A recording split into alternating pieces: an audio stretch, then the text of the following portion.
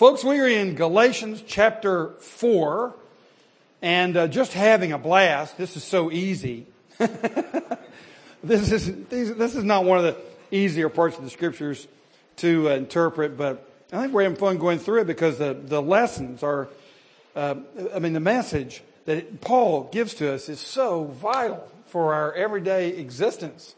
If we don't get this right, nothing's going to work right. If we don't know how it is that we're acceptable before God, we're not going to be able to deal with our own guilty consciences. We're not going to be able to manage our anger. We're not going to be able to manage our lusts, our jealousy, our envies. We're not going to be able to handle our mouth and control that. We're not going to be able to have a clear purpose in life that's built out of joy and gratitude. We're always going to be performance-driven and guilt-driven. Life's going to be a mess if we don't get this right. And that's the reason that we're studying Galatians this year, that we might get the main thing right. Back in chapter 2, Paul gave us his basic thesis. That is that justification or righteousness, it's the same word, our standing before God, our being acquitted before Him as the judge, is based on one thing. It's based on the righteousness of Jesus Christ, not based on your performance. Now that ought to come as a great relief to most of you knuckleheads. I mean, if you just take one moment, 1 hour out of your life, just give us your best hour and let's see how good it is. It ain't good enough. It's a failure. And we all know that down deep inside, regardless of the number of games we play with ourselves and others and the image management that we do. We know that we are not perfect. And perfect is what's required before God because He's perfect. And nothing imperfect will ever be allowed into His presence to have eternal life. So we've got to be perfect, and we're not.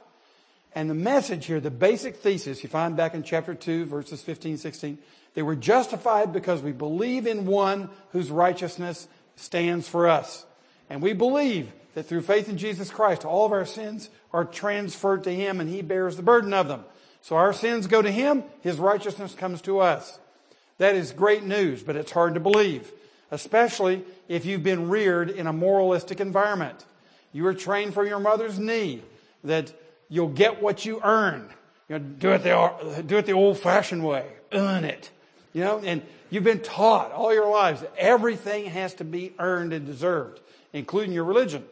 And a lot of even churches have taught in years past, without necessarily doing it explicitly, they do it implicitly, teaching that the way to be acceptable before God is to keep all the rules, keep your nose clean, and don't drink, smoke, chew, or dance with girls who do, and all the rest. I mean, you just keep your life straight, clean, honest, like a good Boy Scout, and then you're going to make it. I have nothing against the Boy Scouts. I happen to be one myself, but that's not the way to salvation. Some Boy Scouts may think so, and some Christians think that by keeping the Ten Commandments or doing the best they can, quote, quote, they will make it. Paul's saying no. And he spends the rest of Galatians showing us how this life works out. Now, we're in the midst of his arguments. He's been making theological arguments. He's been making biblical arguments going all the way back to Father Abraham, who's the key to this for a Jewish person. Because we've seen that the opposition he's facing in Galatia are those who come from a Jewish background, who believe in Jesus, that He's Messiah. But in order to be saved, you have to receive Jesus Christ and keep up all your mother's traditions. Everything that she told you. You got to keep your nose clean. You got to do this, do that, and do that. And you must bear the marks of being in the family of God, namely circumcision, keeping the Sabbath, food laws, and all the rest. And Paul is saying, look, if that's what you believe, you don't believe the gospel. You haven't gotten it. The gospel cancels all that stuff. There's nothing inherently wrong with the food, the dietary laws.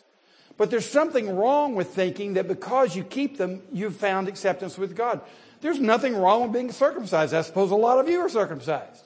But there's something wrong with your thinking that's your badge of honor that includes you in the family of God. I haven't heard any Gentiles say that lately. But Jewish people thought that. That was their mark. And Paul is spending a whole lot of time talking to these Galatians about not being fooled by a religious group that wants to co-opt Christianity into their performance-based, sign-based religion. And the fact is, we've seen that Christianity has always being co-opted by indigenous cultures, religious cultures. No matter where you go in the world, if the church has been planted there, it's not 10 minutes until the indigenous culture is seeking to co-opt the Christian faith.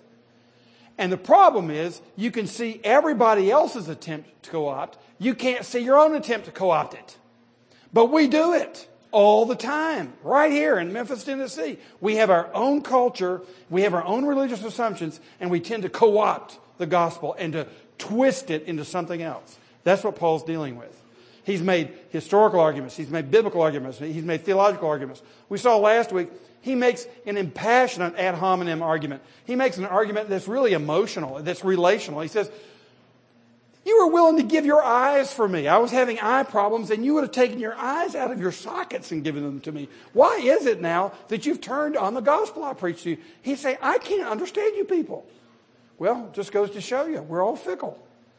The power of performance-based, guilt-driven religion is so powerful, you can be taught the gospel, raise your hand, get baptized, sanitized, Christianized. You can be an elder in the church and all of a sudden, something will take you astray. Just look at Solomon's life. Guy started out so great. Lord, I'm a child. I don't know how to go. I'll give you wisdom. Gives him wives. He has 800 concubines. And they're taking him off to worship foreign gods at the end of his life. It's strange. So Paul is making his argument, showing us how it works out. And then, you remember he said in the beginning of chapter 4, look, this is tied to the life of the Holy Spirit.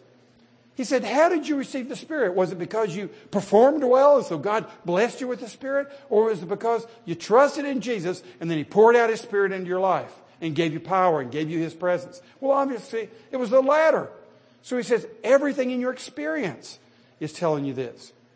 Paul it's a life and death struggle for the gospel is what's going on here. And then he's showing us how it works out. Now, before we get to chapter 5, which is going to talk to us more about how you live out this life, Paul really kind of comes to the closing part of his argument on justification. And here you have, in these verses ahead of us, verses 21 through 31, one of the most remarkable arguments in all the Pauline epistles.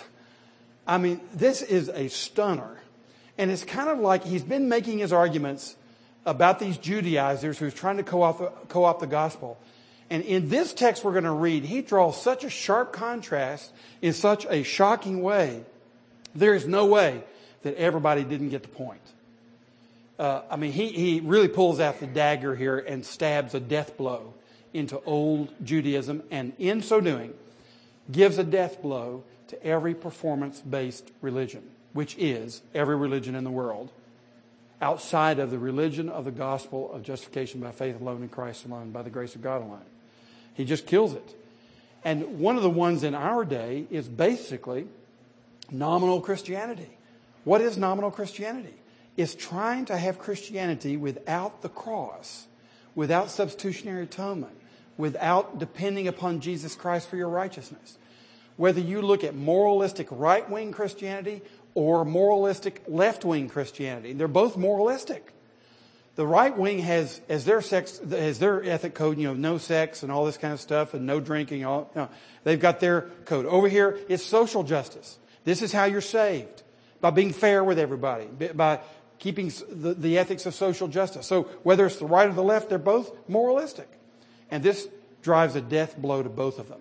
And then what we see, of course, is when you embrace the gospel, your sexual ethic gets in line out of living a life of gratitude and worship of God. And so does your social justice life get in line because your heart's been changed. That's what Paul is addressing. But let's look at this most unusual section that theologically is one of the most helpful in all of his writings. Let's look now at verse 21 in chapter 4.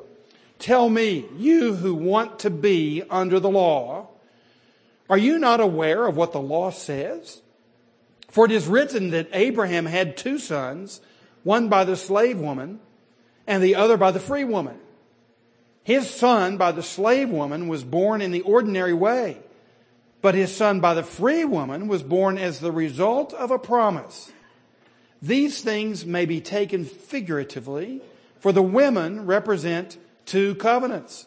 One covenant is from Mount Sinai and bears children who are to be slaves. This is Hagar. Now Hagar stands for Mount Sinai in Arabia and corresponds to the present city of Jerusalem because she is in slavery with her children. But the Jerusalem that is above is free, and she is our mother. For it is written, Be glad, O barren woman who bears no children. Break forth and cry aloud, you who have no labor pains, because more are the children of the desolate woman than of her who has a husband. Now you, brothers, like Isaac, are children of promise. At that time, the son born in the ordinary way persecuted the son born by the power of the Spirit. It is the same now. But what does the Scripture say? Get rid of that slave woman and her son, for the slave woman's son will never share in the inheritance with the free woman's son. Therefore, brothers, we are not children of the slave woman, but of the free woman. Now, when's the last time you committed all of that to memory as your memory verses? You're going, well, tell me, what in the world is he talking about? Well, we're going to see. It's a fascinating study and very powerful indeed. First thing we want to see is, Paul is saying to them, look, Abraham had not one son, he had two sons, and it wasn't by one woman, it was two women. So he's saying, you who want to be under the law, you want to take us back to Abraham, you want to belong to Abraham because you are descended physically from Abraham, and you want to be his children by this kind of birth. Let me remind you of something very important. Abraham didn't just have one son. God didn't make a promise and he just had one son and all the blessings of Abraham come down through that one son. No, Paul says he had two sons. Read your Bible. Let's look and see what happens with those two sons. Now the first one was Ishmael. And in Genesis 16, you'll see about his birth. And why was he born? Well, because Sarah said, hey, Abe, God says we're going to have a kid. I'm getting to be old and you're looking about... Abraham was 86 years old. I'm beginning to think maybe we ain't going to have a kid, Abraham. You're 86 and I am about 77 or so. So here, I've got a slave woman. Let me give her to you. I've got a maidservant. Why don't you sleep with her? You still good at 86? Can you handle this? Abe goes, I'll give him my best shot. So... I'll give it a try, honey. I'm 86, but I'll give it honey, you know me. I'll give it my best effort. So they go have a child. So that's where Ishmael came from. It was from the slave woman Hagar. And Paul reminds them, look, this was a child. This was a child. So you call yourselves children of Abraham. So did Ishmael. But let's look at something very important. Number one, he was a child of slavery. He was born by the slave woman. So, Abraham has children who are slaves. That's what Paul is saying. So, you grew up in the church. Your daddy was an elder, or a deacon, or a preacher. And there's some people in this room, you've told me, my daddy was a preacher, my grandfather was a preacher. Great, that's good. Paul says it's wonderful to have a heresy and a legacy like that. It really is. My grandfather was one of those types of people. My dad was a Christian. My mother was a church organist. That's impressive, isn't it? that ought to be enough to get me in, right? That's what these people were saying. I belong to Abraham. That's enough to get me in. I'm free because I'm a child of Abraham. No, you're not. Because Abraham has slave children. Secondly, notice that he says this person was born in the ordinary or natural way. It's a child of nature. So, Paul is reminding them God made a promise that God was going to give him a legacy. God was going to give him a child, an heir, through which the promises given to Abraham for a mighty nation and the land that was going to be his and a great future that it was going to come through this seed, this son. God made a promise.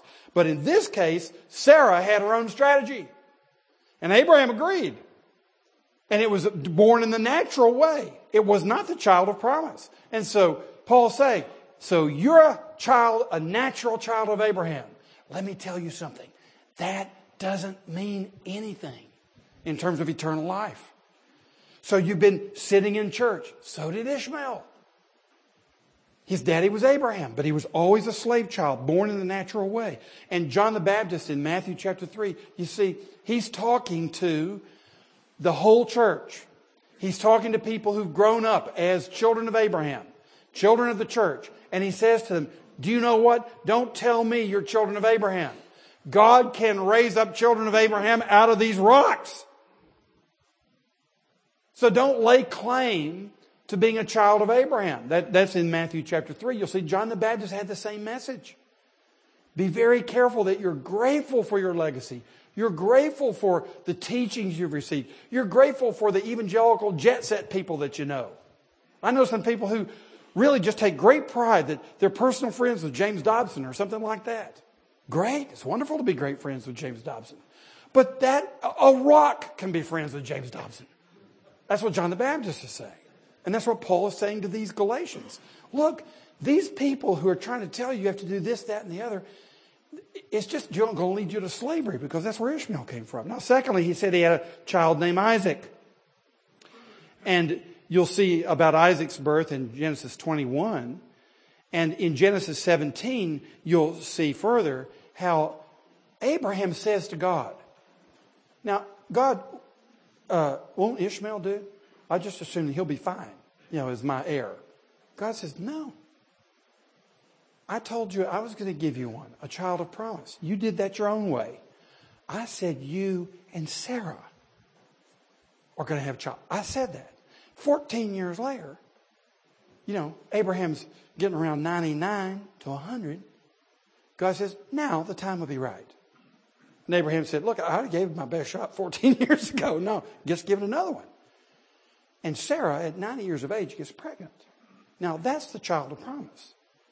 And so it was born in an extraordinary way. It wasn't an incarnation like the Lord Jesus Christ, but it was extraordinary. And number one, notice, this Isaac, he's the child of freedom. Paul says, and the other son was born by the free woman. And you in Christ are born to be free, not to be slaves. And you've got to realize that in the church, you have slave people and free people. And I'm not talking about human slavery. I'm talking about moral slavery. And to this day, there's some who are free and some who are not free within the church of Jesus Christ. He says the child of promise is a free person. Look at chapter 5 in Galatians, and you'll see Paul picks this theme up again. We'll see it next week. It is for freedom that Christ has set us free. Look at verse 13. He says, you, my brothers, were called to be free. It's your calling to be free. So it doesn't matter what your employment is. It doesn't matter if you have 3 bosses and you don't like any of them. It doesn't matter that you feel like a slave when you go to work. It doesn't matter that you go home and feel like a slave. The fact is that in Christ, you are free. It doesn't matter, as I said to you last time, if the judge calls you guilty. You humble yourself before the court. You pay your fine. You say, yes or no, sir. Yes, Your Honor. No, Your Honor. And then you got a big smile in your heart because you know there's nobody that can condemn you. You're free. You belong to the Lord. And Paul is saying that is the person that we follow. Now, here's what's being said. He says, you are a child, or Isaac is a child of freedom. And secondly, he's a child of promise. He was born as a result of a promise. Here is the big point Paul is making. Now he's going to twist the dagger in just a minute. It's going to get even more shocking and stunning to these Judaizers. But the first thing he's saying is, when you look at how the blessing comes, if you'll look at Abraham, he had these 2 sons, Isaac and Ishmael. One of them was accepted indeed. One of them, the promise came through, but the other was rejected. Child of Abraham and circumcised. Baptized, sanitized, in the church, took the sacraments, made the profession. In other words, he had all the signs and the insignia of belonging to Abraham, but he didn't. He was rejected. His whole line was rejected. Now look at Isaac. Well, let's do this. Leave your finger in Galatians. Go back to Romans chapter 9. And here's where Paul makes this argument in another context. And the context in Romans, you'll of course remember from 12 years ago when we studied Romans, that Paul is saying that the gospel comes to us by grace and God will never let us go, and he's included the Gentiles. And now, of course, everyone's asking, well, does this mean he broke his promise to Israel? So you're saying now he's going to save Gentiles. What about Israel and all these promises he made to Abraham, Isaac, and Jacob? Does this make God a liar? Well, here's Paul's answer. He says in verse 6, this is page 1825, Romans 9:6, it is not as though God's word had failed. This is his defense. For not all who are descended from Israel are Israel. That's the main point. That just because your daddy and your mama and your great-grandparents are going all the way back, if you can give us your lineage all the way back to John Calvin, or in this case you can give us your lineage all the way back to Abraham, all who are in Israel, that is physical Israel, are not in spiritual Israel. All who are sons of the free man Abraham are not necessarily free, is what he's saying.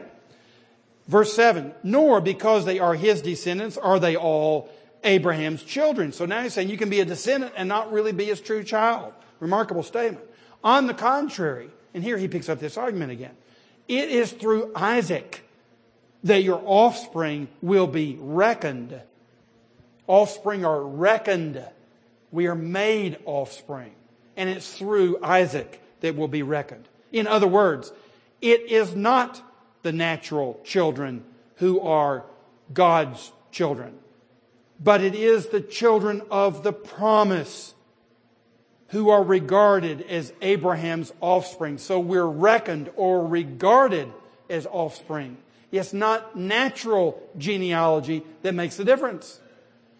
Now, gentlemen, this is a huge argument. It has incredible theological significance. The whole sort of dispensational scheme that many of us may have been brought up on around here is based on God keeping His promise to physical descendants of Israel. The big problem that dispensationalism seeks to solve is, here's how we're going to show that God is faithful to His promises to Israel. He's going to do it later in the millennium. In 1948, they came and restored Jerusalem. And God's going to build up His natural people of promise again. And He's going to give them the land and the nation and the legacy that He promised to Abraham, because God never breaks a promise. Paul says, nix all that. That's wrong thinking. Because the children of promise are reckoned to be children of promise. Because why? They believe the promise. It has to do with faith, and faith has to do with promises. You're believing a promise. So when you believe the promise, it's yours and you're reckoned a child. And you are the true Jew. This is what's being said. Now, continue the argument in Romans. He says, in other words, it is not the natural children who are God's children, but it is the children of the promise who are regarded as Abraham's offspring. Verse 9, for this was how the promise was stated. At the appointed time I will return, and Sarah will have a son. Now look at verse 10. Not only that, but Rebekah's children. Now Rebekah was Isaac's wife. Rebekah's children had one and the same father, our father Isaac. Now in Rebekah's case, these two children had the same father and the same mother. And furthermore, they were twins, Esau and Jacob. And he says, yet before the twins were born or had done anything good or bad, in order that God's purpose in election might stand, not by works, but by Him who calls, she was told, the older will serve the younger. Just as it is written, Jacob I loved, but Esau I hated, and so on. Wow. So you see there's an accepted line, a rejected line with Isaac and Ishmael. And then of the sons of Isaac, there's an accepted line and a rejected line. So even if you're a child of Isaac, you're not necessarily accepted. It's through the promise that you become a child of Abraham. Now back to Galatians chapter 4. So this is the argument Paul is making in the first 3 verses of our text. He's saying, if we're going to be eminently biblical about being children of Abraham by nature, let's go back to the Bible and see what happens with people who are natural descendants of the godly person, the promised line, the promissory line. Let's see what happens to them. And you know what, gentlemen? I see the same thing today. There's some very fine, committed Christian men in this room, and some of their sons have not chosen to follow in the way. I do not understand that. But there is no automatic promise. Now, Solomon happens to observe the general observation that when you rear a child in the way he shall go, when he is old, he will not depart from it. That is generally true, and a wise man notices it. He sees blessings through the generation. But there's no absolute guarantee. You can have an Abraham and end up with an Ishmael. You can have an Isaac and end up with an Esau. And of course we know that ethically Jacob was a whole lot worse than Esau was. But Jacob believed. He repented and believed, even though he was a worse man, if you will, than Esau was. So it's the promise, putting your faith in the promise, that makes us a child of Abraham. Now, secondly, when you look at verses 24 through 27, you see that Abraham's free child is not who some think he is. Watch Paul twist the dagger here with this fascinating allegory. He uses the allegorical method, which is very unusual for Paul. We don't, in my opinion, we don't have the interpretive right to go to the Bible and just start making allegories out of it to make a point. But when the prophets or the apostles make an allegory, then it's the Word of God. And they certainly have the spiritually given right to do that. We must be careful to use grammatical, historical methods of interpreting the Bible within its own literature to understand it according to the genre in which it's written. But here, the Apostle Paul, look what he does. First of all, he says, these things may be taken figuratively. For the women represent two covenants. So he's going to give us a little figurative representation here. He's going to give us an allegory that Hagar is going to represent one covenant and Sarah is going to represent another covenant. Now, he says, first of all, the slave child is the unbelieving covenant child of Israel. This is where it gets really stunning. He is saying that the slave child is actually the Judaizers. It's actually those who claim to be the sons of Sarah, not of Ishmael. Now we know the Ishmaelites turned out to be the other Arabian tribes. Of course, ultimately, isn't it interesting that the Ishmaelites were the heart of the beginning of Islam? I think I see a trend here. So, in a Jewish mind, the children of Hagar were out there in the desert, and they were enemies. They always had been. And you can see when Ishmael is born, Hagar is told he's going to be a wild ass of a man. The NIV is wild donkey. I just like wild ass because that's in the KJV. He's going to be a wild ass of a man. Well, he was a wild ass of a man. Caused a lot of problems. And it says, and he will be hostile to his brothers. And he's been hostile to his brothers now for thousands of years. That prophecy has been true. Ishmael talking about. But notice what Paul is saying. He is saying here that if you look at verse 1, he says, this slave child is a child of the law. And he's talking about Israel now. He's not talking about the sons of Ishmael. He's talking about the sons of Isaac. The natural sons of Isaac. This is where the twist is in this allegory. And you'll notice he says, one covenant is from Mount Sinai and bears children who are to be slaves. This is Hagar. Now hang on just a minute. The Ishmaelites didn't go to Mount Sinai. The Isaacites, the Israelites, the Jacobites, they went to Mount Sinai. You see what Paul is doing here? He's pulling a fast one on them. He's saying, you think that the children of Jacob are free. I'm telling you that outside of Jesus Christ, the children of Jacob are the sons of Hagar, not the sons of Sarah. They're in slavery, just like the Ishmaelites. He is saying the Israelites are Ishmaelites. This had to be the most offensive thing Paul could possibly say to them. I mean, Paul is saying, I want this to be absolutely clear, what I'm saying. That if you are outside of Christ, you are cut off. You are not in the line of promise. You are not true Israelites. You have absolutely forsaken your heritage. You're like Esau, who gave up his birthright for a bowl of soup. You're like Ishmael, who was born of a slave woman. That's what he's saying to them. He is throwing it right back in their face. He's saying to the Galatians, why would you listen to them?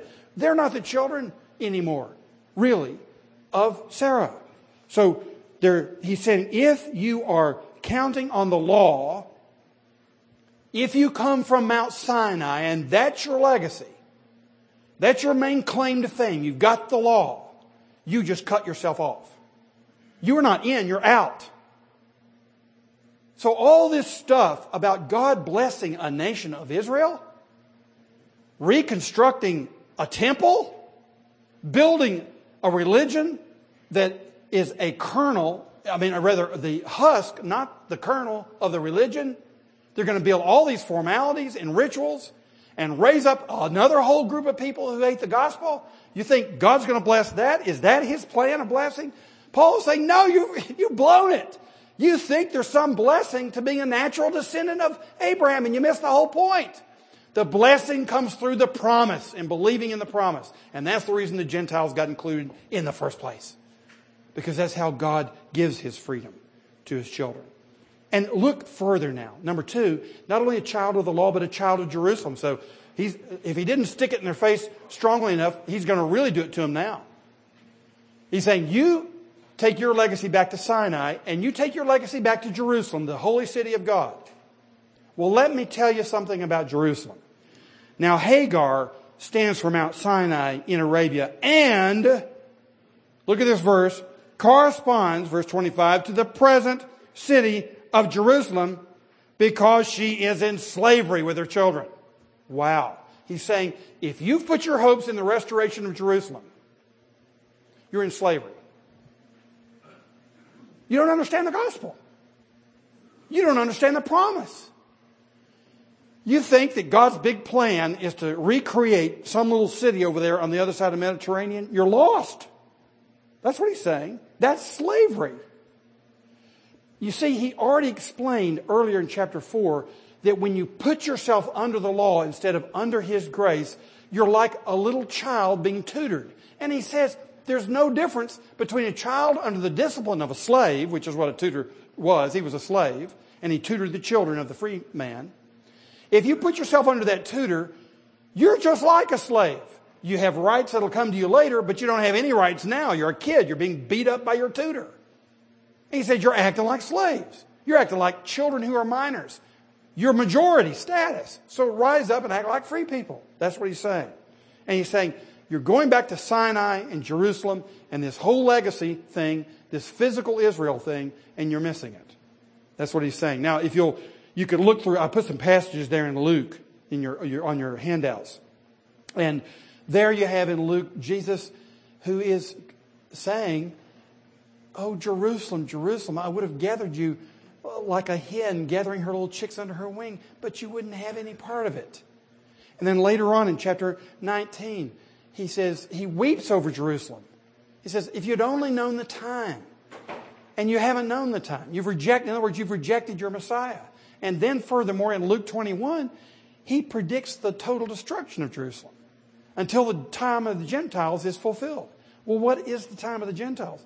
It's the present age that we're in. This is all time of the Gentiles. Gentiles are coming from China. Gentiles are coming from Cambodia. Gentiles are coming from Africa. Gentiles are coming from all over the world and have been for 2,000 years. This is the time of the Gentiles.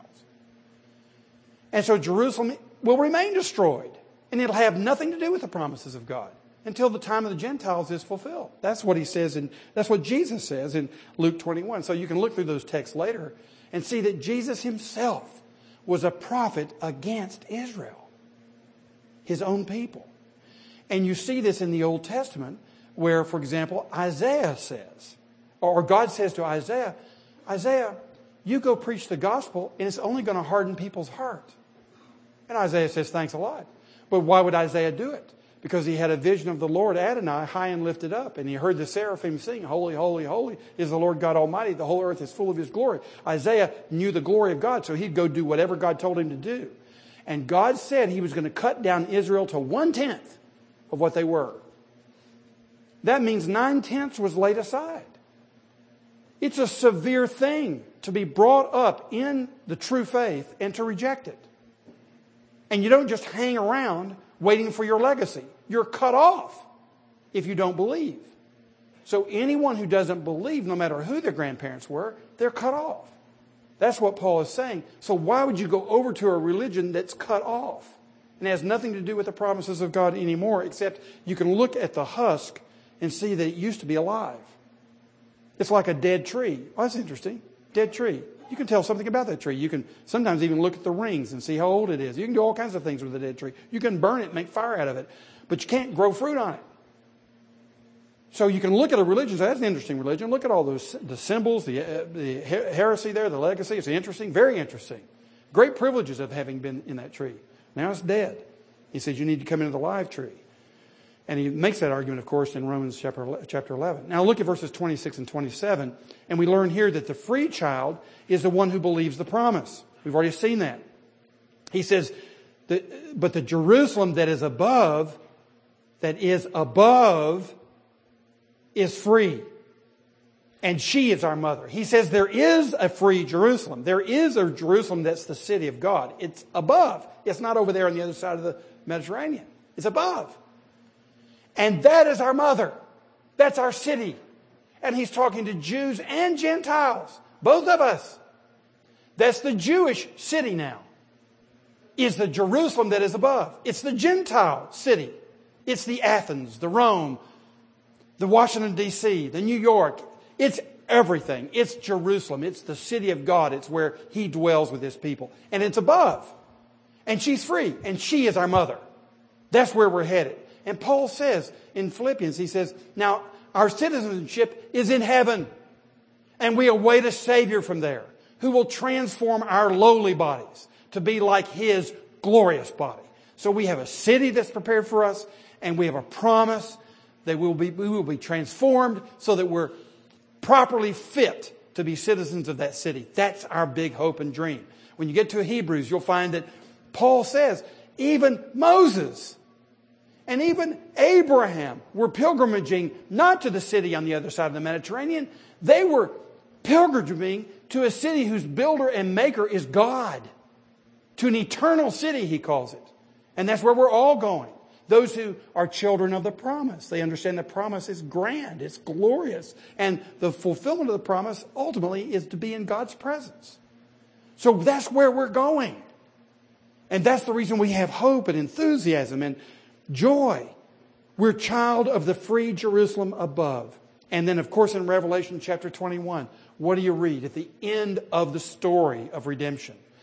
That here John sees coming down out of heaven the city of God. The name is Jerusalem. And then he says, I will be my people's God. They will be my people. I will wipe away every tear, and so on. That's where we're headed. That's the hope of all of the people of God, Jews and Gentiles alike, who are in Christ. And then notice this. He says, he quotes then in verse 27, this text from Isaiah 54. He says, for it is written, and you read this text, you go, now how does that prove, what's the connection between Isaiah 54:1 and what he just said? Let's look at it. He says, for it is written, be glad, O barren woman, who bears no children. Break forth and cry aloud, you who have no labor pains, because more are the children of the desolate woman than of her who has a husband. Now this is written to the children of Israel who are in exile in Babylon.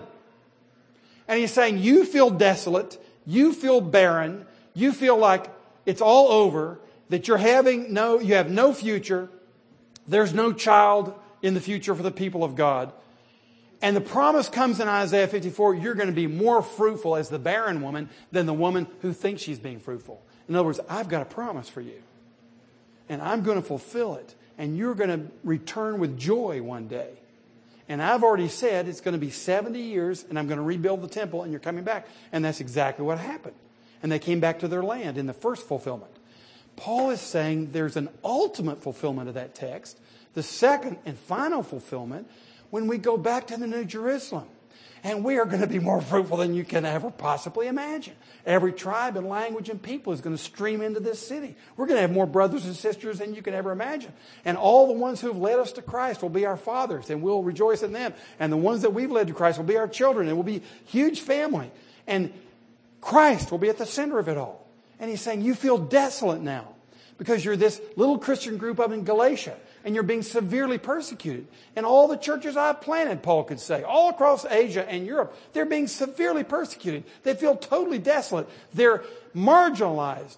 They're dispossessed. They're poor. And in the first 4 centuries AD, the Christians were living in extreme poverty. We were in the middle of cities, but we fled to cities because we had no place to go. And we were the desolate mother. It looked like we were the most foolish people in all the world. We had nothing. And Paul says, let me tell you something. You're the free sons of God, and you have the entire universe as your heritage.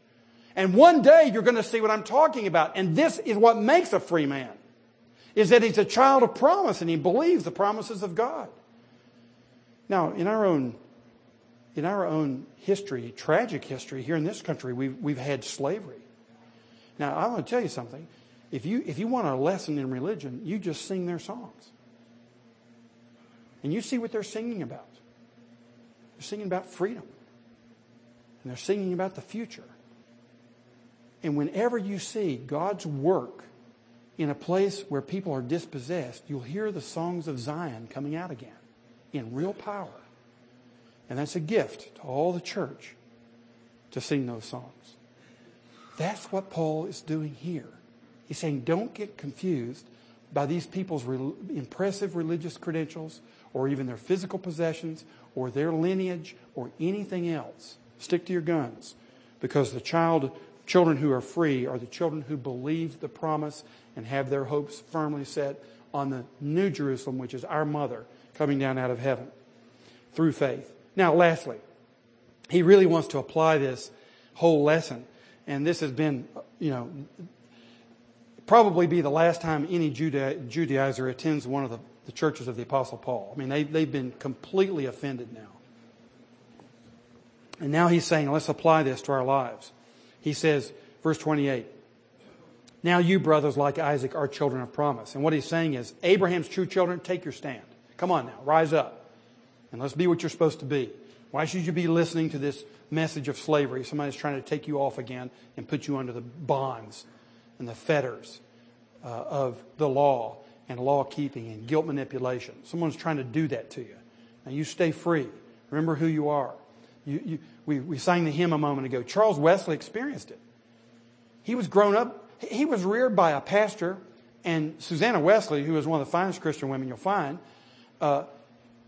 he was reared in this huge family, and he devoted himself to the Word of God, to prayer, to visiting in the prisons, to fasting, and many, many other disciplines, but wasn't converted until some Moravians taught him the gospel.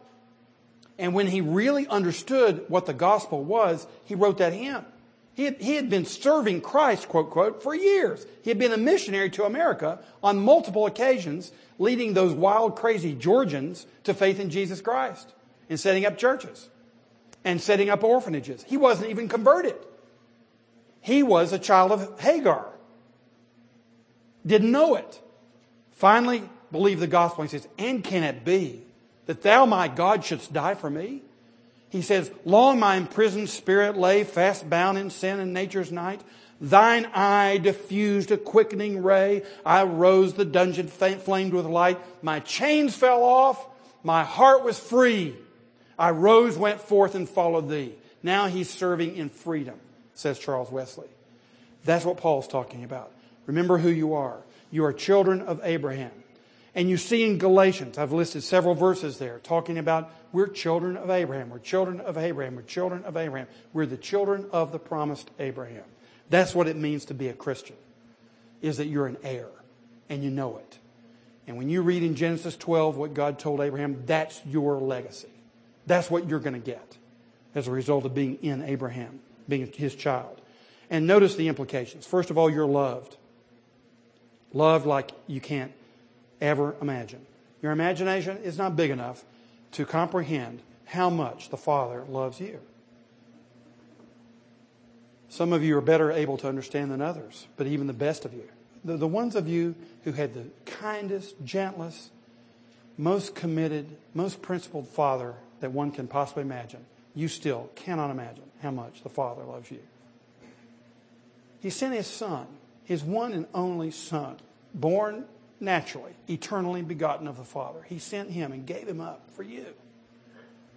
That doesn't make any sense to me.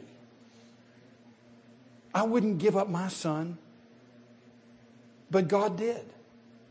That's how much he loves his children. That's how intense this love is. And I just say, contemplate that cross. Contemplate how much the Father must love you. And just ask him to enlarge your imagination. And use your imagination. When are the times you've ever been loved? Multiply that by 1,000. And see if you can begin to sense the Father's love for you. You're loved. You belong. You're in this family. You bear his marks. Later on in Galatians, Paul is saying, I don't have to be circumcised. I already bear the marks of Jesus.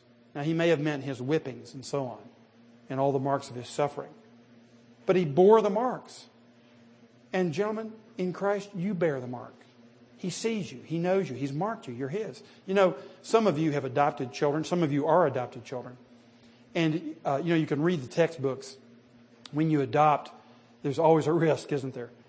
Because there's something about rearing a child who's got your DNA and rearing a child who doesn't have your DNA and rearing a child who knows that you and his mama are his parents and rearing a child who in the back of his mind may be wondering, I wonder who my parents really are. I wonder why they handed me over to somebody else.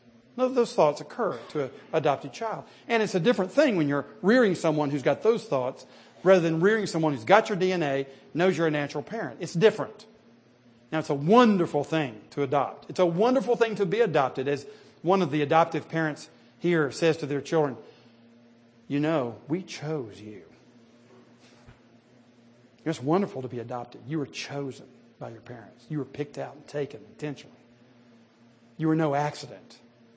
They intentionally adopted you. That's wonderful. But it's different. And those of you who are adoptive parents can tell us a whole lot about that.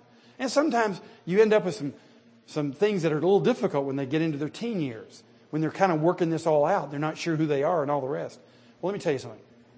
God didn't take any of those risks. When he adopted you, he actually changed your DNA. You were actually partakers, as Peter says, of the divine nature. You actually participate in the nature of your Father. And this is what it means to receive the Holy Spirit, is he actually gives you himself.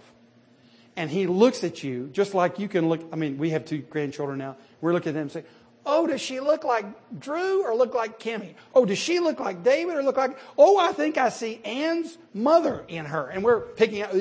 Where does the nose come from? Where do the lips come from? Where's the hair come from? And we're trying to figure out where all the parts came from.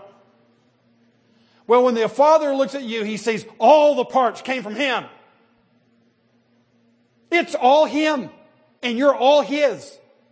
He owns you. You belong to him. He loves you intensely, and he intends to protect you with everything in the kingdom. Everything in the kingdom he will use to protect you. That's what it means to be loved and to belong to the Father. And then, of course, you're an heir. The land, the nation, the blessings of God. You're an heir. And you know, when you really know that, it changes the way you feel about him and about the kingdom that he's building.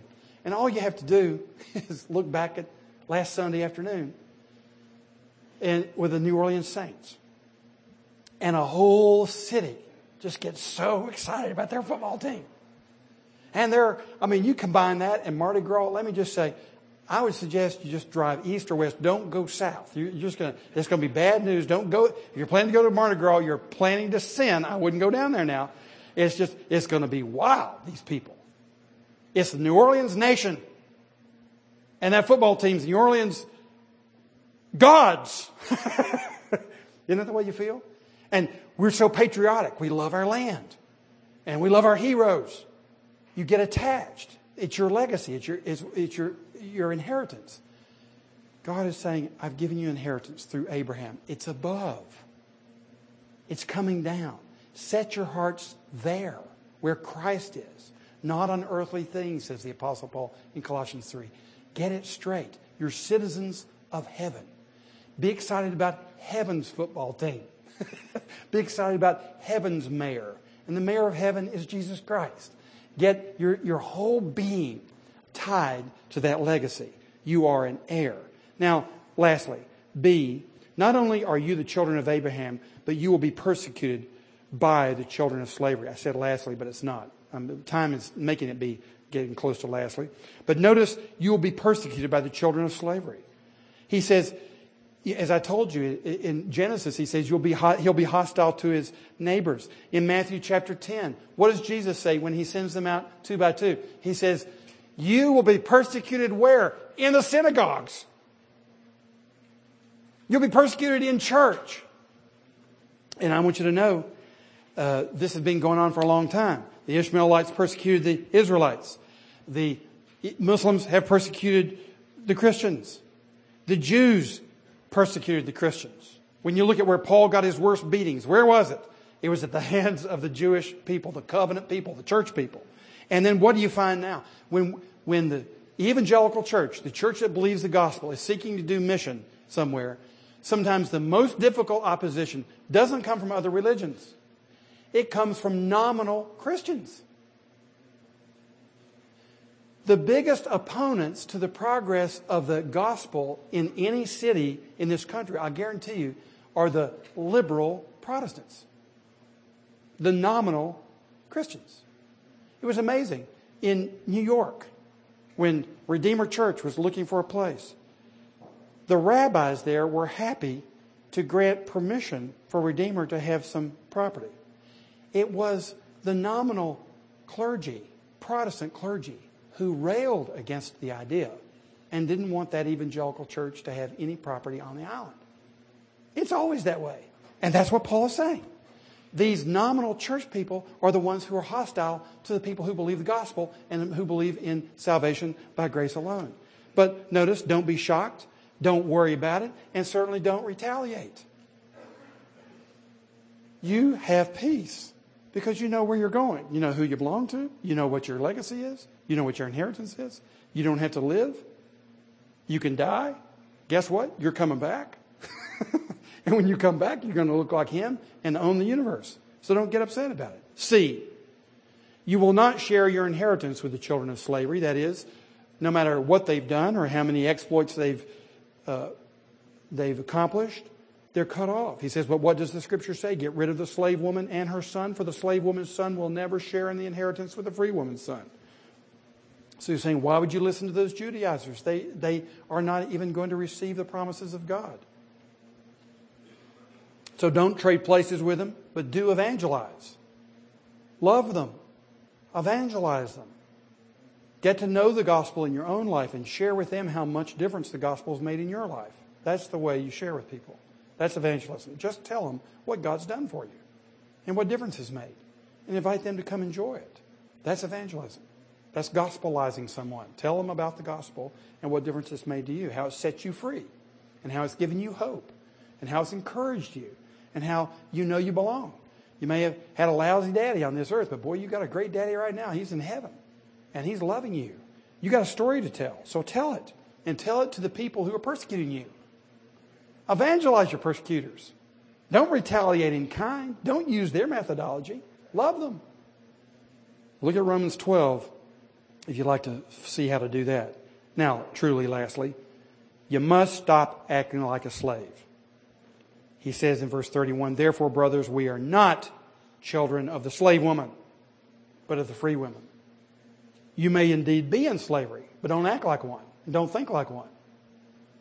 The Apostle Paul made tents for a living, but he didn't go around saying, man, I'm just so proud of myself, I'm a tent maker. Or I'm so ashamed of myself, I'm just a tent maker. What difference did that make? Nothing. Paul says in 1 Corinthians 7, he said he was speaking to slaves who were in the church, physical slaves. He said, if you get your opportunity to be free, you get free. I mean, that's a good thing. But he says, if not, don't worry about it.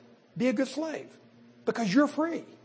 And those who are freedmen, most of them are actually slaves, and they don't know it. So don't submit to slavery. Now, let me just quickly give you these implications. You must stop worrying about whether God has forgiven you. So often we just walk around with this profound sense of guilt. There's an answer for that, gentlemen. It's called confession and trusting in the work of Jesus Christ for the forgiveness of your sins. There's your answer. You're not going to find it anywhere else. If you try to find it somewhere else, you're going to be dysfunctional. Secondly, stop focusing on disciplines rather than Him. It's a good thing to read your Bible every day. It's a good thing to pray continually. But if you're focusing on your accomplishment of reading the Bible, you've missed Him. Focus on Him.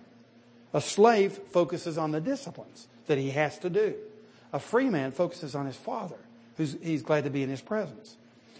Stop envying others' positions or possessions. When someone drives by in their Mercedes, you say, I just wish I could afford that.